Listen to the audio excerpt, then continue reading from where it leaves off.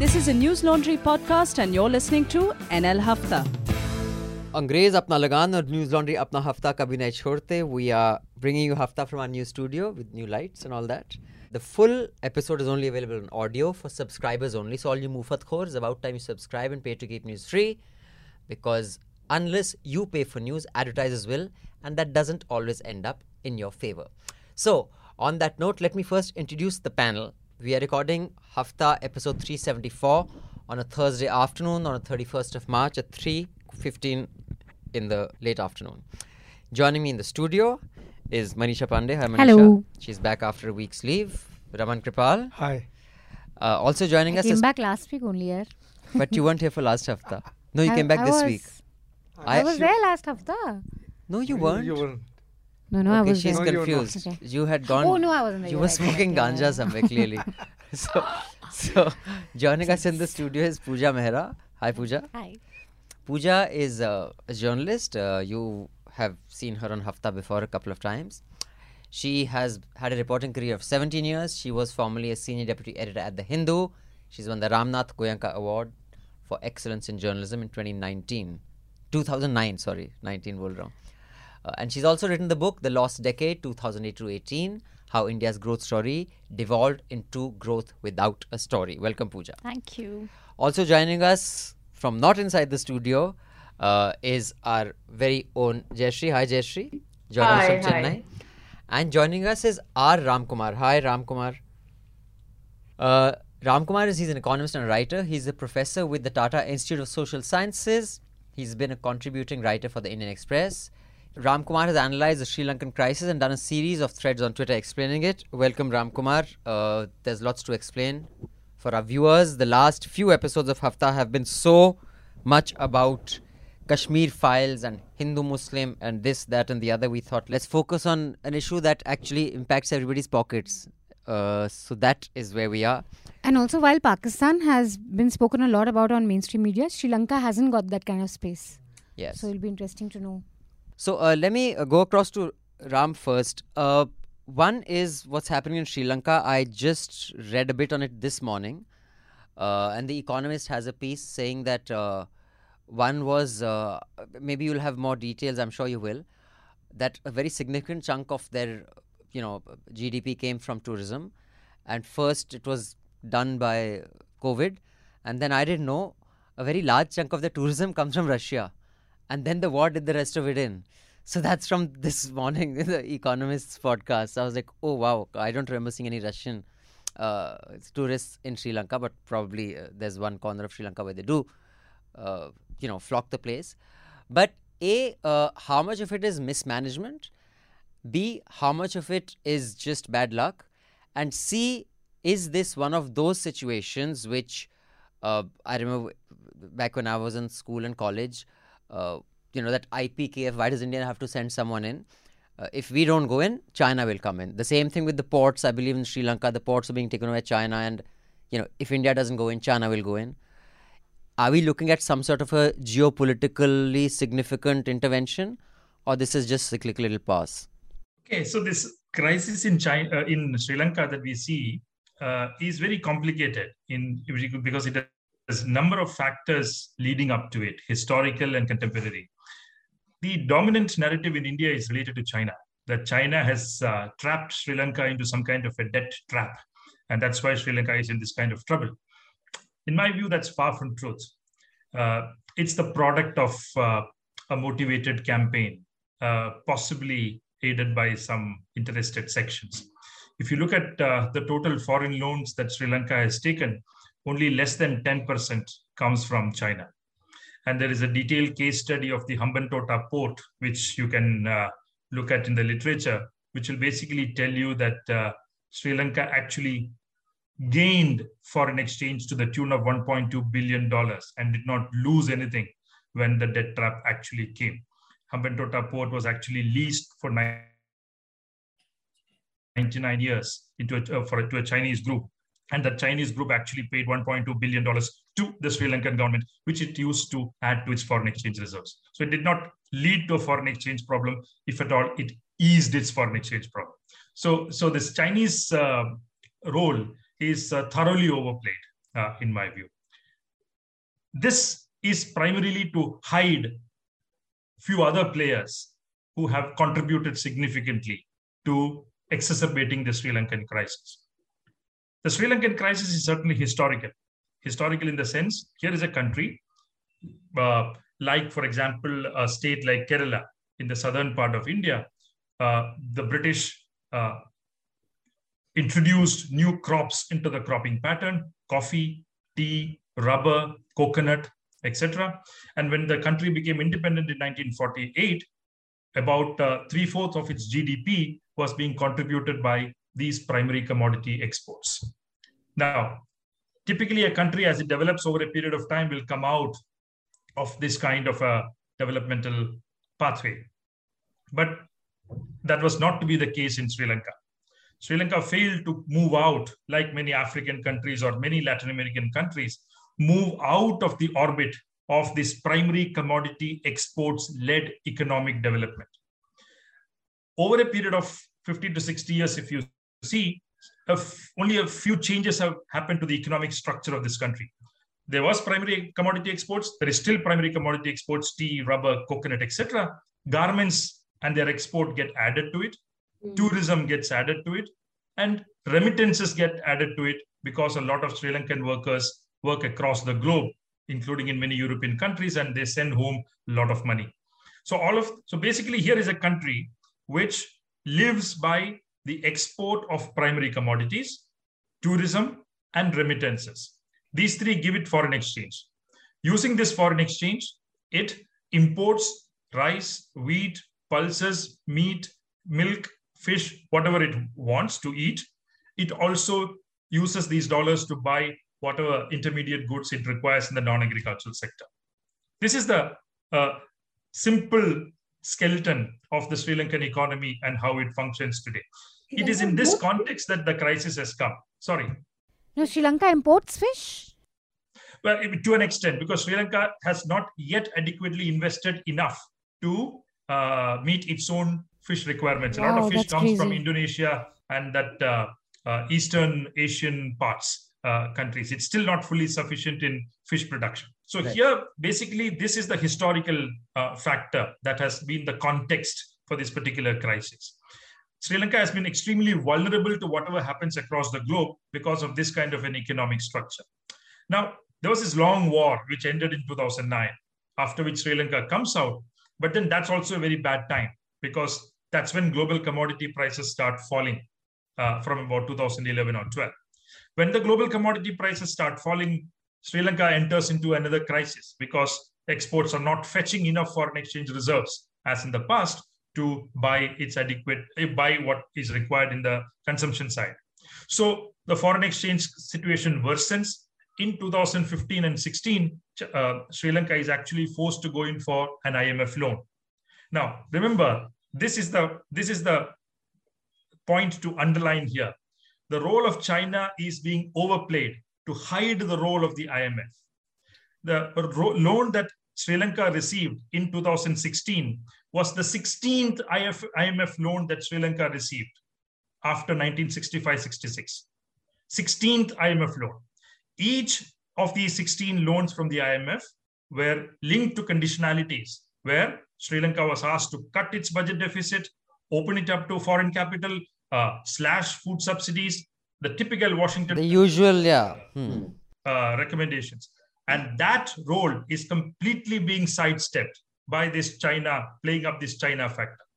The 16th loan was the last loan that they took. It went from 2016 to 2019. The recommendations were almost the same, but then they failed. The economy slid down again. GDP growth rates did not rise. Investment did not rise. Foreign exchange reserves continued to get depleted. And then two shocks come in 2019. The April Easter bombings of churches and hotels in Colombo in 2019 leads to a huge fall of tourists. And then in 2019, December, a new government of Gotabaya Rajapaksa does something completely irrational. Well, the first thing that it did. Second was the organic farming thing that it did later. But in 2019 December, they cut VAT taxes from 15% to 8%, abolished a number of other taxes, etc., which basically almost halved the total revenues of the state from VAT and so on. So tourism revenues came down, foreign exchange reserves depleted even further. Then came the VAT reduction and government revenues again fell. And then COVID. Then COVID came in 3-4 months, right? So the bad became worse. So again, tourists fell, again, exports fell, again, foreign exchange reserves depleted, and then it walked into yet another balance of payments crisis, which is what we are seeing now. So, okay, Pooja, you also report on economy and are a business journalist, broadly speaking.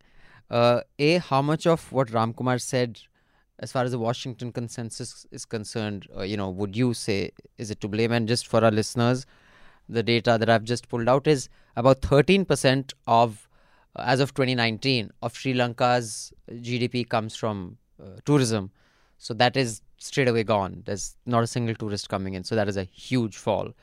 And from the geopolitical point of view, is this one of those situations where there will be pressure, whether imagined or genuine or contrived, for India to get in? Because if India doesn't get in, China will get in. Is there any of that could play out going forward? I'll answer the second question first. You see, what happens is that when China was invited by Sri Lanka to build the Hambantota port or many such other projects, and this was on debt, and Sri Lanka could not repay that debt because of various problems that Ramkumar has explained, and certain other that I will in the course of answering your first question. So when they could not repay that debt, China forced them to convert this into a 99-year lease.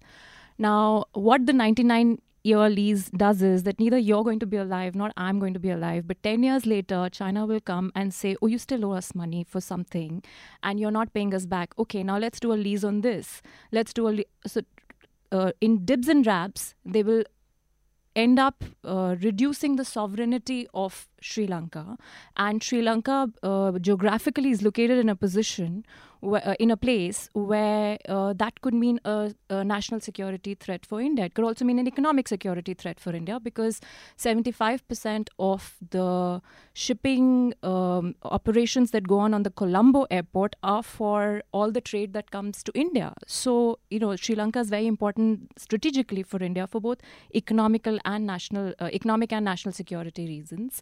And therefore, when China goes and invests in ports which have no commercial value, the Hambantota port has no commercial value at all. It was unviable from the first day it was even thought of. Then why has China gone and invested and built this port, which they know Sri Lanka will never be able to repay?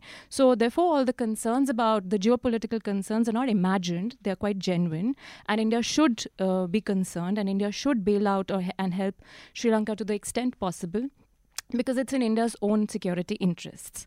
On the first question, I don't have ideological positions for or against China or IMF. Just looking at the facts of the matter, the point is that Sri Lankan economy is going through a huge macroeconomic crisis, and the crisis has historical reasons and reasons which are which come out of the structure of the economy, like how Ramkumar explained. But also, Sri Lanka is not the only economy in the world that has relied on IMF packages over the years to come out of economic crisis. India did too. Sri Lanka is not the only economy with this kind of economic structure that has been hit by COVID. A lot of other countries have been too. So what is peculiar to Sri Lanka that has put them in such a grave crisis? I think what is peculiar to Sri Lanka is that this is a completely policy-induced crisis. It's the biggest economic disaster, I think, so far in the last many decades in the world because of policy errors by the government, one of which includes inviting countries like China to build infrastructure on sweet terms. Worse than Libya and Venezuela? I haven't studied those two economies as well to be able to compare, and I don't say anything unless I'm very sure of what I'm saying. But so to talk about Sri Lanka, let me give you a personal example. You know, if you've been to Colombo for a holiday, you would have been to what is called the Independence Square Arcade. Have you? Where all the Gap Shop, all that stuff? Yeah. So the Independence... Where everybody buys 10 years worth of So the Independence Square wardrobe. Arcade was a mental asylum that the British had built. And the last time when Rajapaksa was Defence Secretary, he thought of how to convert this into a state of the into a posh shopping arcade using government funds. So they used government funds and the resources of the state, the Sri Lankan Navy, the Sri Lankan Army, send them to overseas countries to study how the architecture could be restored, how a completely posh shopping arcade could be built, and it's beautiful. You know, they did a very beautiful. It's huge, and they did a beautiful job of it. It has wooden floors, the flooring, the roof, the ceilings, etc. have been restored, and a lot of money went into it. A lot of national resources went into it. But once it was ready, there were no shoppers because no Sri Lankans can afford to buy the kind of products that are sold in these malls. And this is just one example. There are many such projects to which state resources were diverted. So was the thinking to target tourists? Like, was that their main thinking? If you ever go to this arcade, you wouldn't see too many people. They can't run. Packed. It was never commercially viable. Yeah. Like all of the other infrastructure projects, this was also a vanity project, which was never commercially viable. But the shop owners were not allowed to close shop, even though they were running into losses, and through strong arm tactics of strong politicians, because this is a vanity project. We know where Hambantota Port is, whose constituency that is. And these are the kind of the tax cut that Ram Kumar talked about. These are the kind of sort of policy errors, the organic farming, etc., that politicians sort of force on their people, and things go wrong. And then they look for, who to blame. I'm not, if you want to follow an economic policy program, go by what the domain expert tells you to do. Do not mix it with your own political calculations, your own personality cult calculations, and then say, the IMF did this and China did that. And I mean, Okay. So you're saying it was mismanagement by politicians. Fair enough. Although, like you're right, that a lot of countries have taken IMF loans, but the criticism of the IMF of pushing the Washington consensus is not new. And in fact, now even former ideological allies like The Economist are questioning the narrative that they pushed in the 80s and 90s, that also India's aid wasn't without strings. I mean, I personally am not, my politics may be left off center, but my economics definitely is not. But I do think that to have such immense market power in a country where a consumer doesn't have the power to push back, like I can't take Mukesh Ambani to court and win $2 million, whereas you can take McDonald's to court. Is IMF responsible for that, No, or but is India's crony capitalism It is, but what I'm saying is responsible that the transition to market, I think, has to be preceded by certain consumer reforms, empowering the consumer, judicial reforms. So sequencing is in the hands of Correct, the most... I agree, but what I'm saying is it's not... I don't think it's unreasonable. It's not an unreasonable narrative, which has been acknowledged even by those who... I think it needs nuance. It's does. neither this way nor that way. Right. The reason even I write saying that, the so-called Washington consensus needs to be questioned. I mean, who am I to question? We've seen in both the global financial crisis as well as the current COVID crisis, even the White House is not sort of doing... I mean, they've blown their fiscal deficit to the sky, their public debt levels to the sky. But there's a difference, look at their debt sustainability, their ability to repay that debt, and that of a country like Sri Lanka or India. Sri Lanka's fiscal deficit is more than 12% of GDP right now. Their current account deficit is close to 4% of GDP right now. Even if you do not go to the IMF, and if you go to anybody who knows basic macroeconomics, will tell you that you have to, take care of these things. No, absolutely, no doubt about that. So yeah, Sure. if IMF told India in 1991, that you have to clean clean up your fiscal mess, that, you have to stop monetizing the debt, or you have to, privatize your PSUs, which are producing nothing, but, taxpayers are just paying for their salaries. That is commonsensical. I don't see what is, Sure. the It's not necessarily an ideological yeah, position. So yeah. I'll come back to you, but Ramkumar, because go ahead. Yes, Jayashree, go ahead. I just want to jump in on the China debt trap and the port thing, because I think Atlantic had this really case piece called "The Chinese Debt Trap is a Myth." It basically broke down the entire story of Hambantota. It pointed out that I think it was a Canadian agency, that not China, that had financed the entire feasibility study for the port. Then the central bank governors under both Rajapaksa and Sirisena had said that Hambantota and Chinese finance in general and in specific was not the source of financial distress. There was also never a default, because Colombo had arranged the bailout from the IMF. And then they decided to raise their much needed money by leasing out the very underperforming Hambantota port to an experienced company, which the Canadians had also recommended that they do. And then they got only 2 bids, I think, once they did try. They got only 2 bids for that. And so they were both from Chinese companies, so therefore it was leased out. So the entire point of it was that there is this entire sort of slightly propagandized narrative, I think, of sort of wrongfully portraying Beijing and the developing countries that it deals with as being part of this entire nexus. But I think specific to Hambantota, that the Atlantic had access to a lot of paperwork that said quite differently. No, that's not what I'm saying. See, in fact, when the Chinese were first approached, they turned down the project, So that's not the thing. The thing is, I don't think it is propaganda. You have to understand what the Chinese strategy is over here.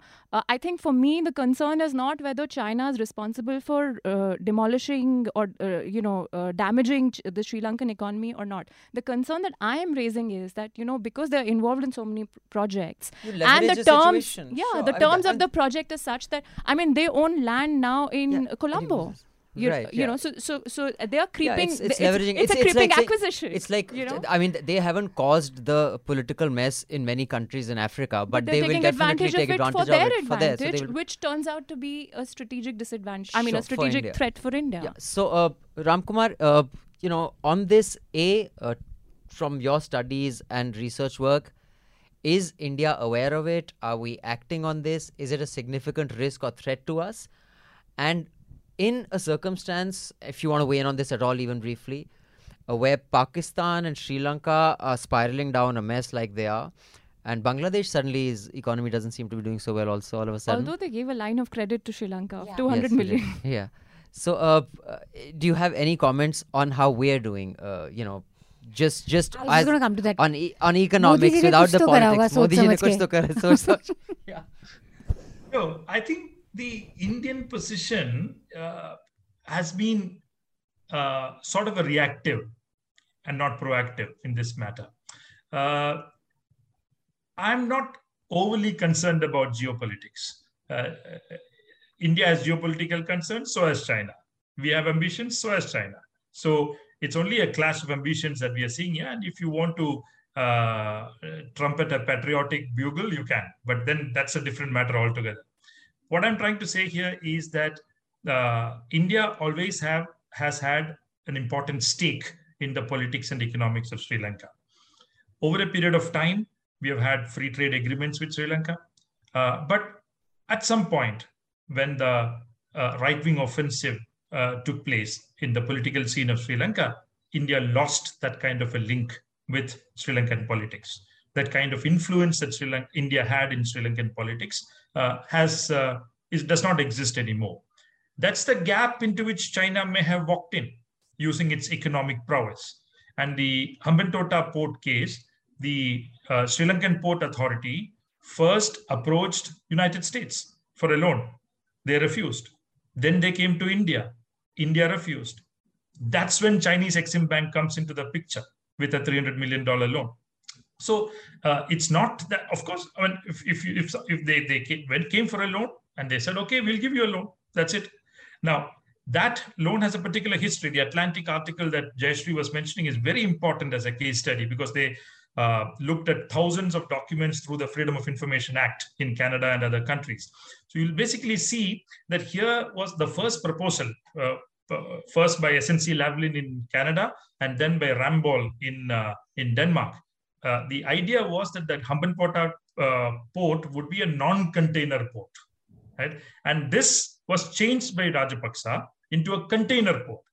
And that change from non-container port to container port meant that yet another $700 million had to be loaned in from Chinese Exim Bank for that phase 2 of the project, which was obvious to everybody that it is infeasible or unviable. Right. So basically, it was Rajapaksa who walked into that debt trap. And I don't see, I don't see that there's a difference between dependency and debt trap. Let me draw that line here. Is Sri Lanka dependent on China? Probably yes, because that's the only country coming in with loans and investments. India is not.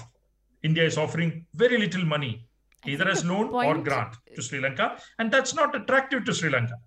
The point is, what is China doing with this dependency? They're slowly sort of increasing their control, if not ownership, of strategic projects and ports in Sri Lanka, and they're doing it through 100-year leases. And 10 years from now, 20 years from now, how they're going to make use of it, how they're going to increase, because every 20 years Sri Lanka will go back, have a crisis, go back to them again, they will use it. So what will happen 100 years from now is what we're talking about. Cyclical nature of economics, it's hard to imagine it going because it's not getting resolved. They're just sort of it's a spiral. They're going down under.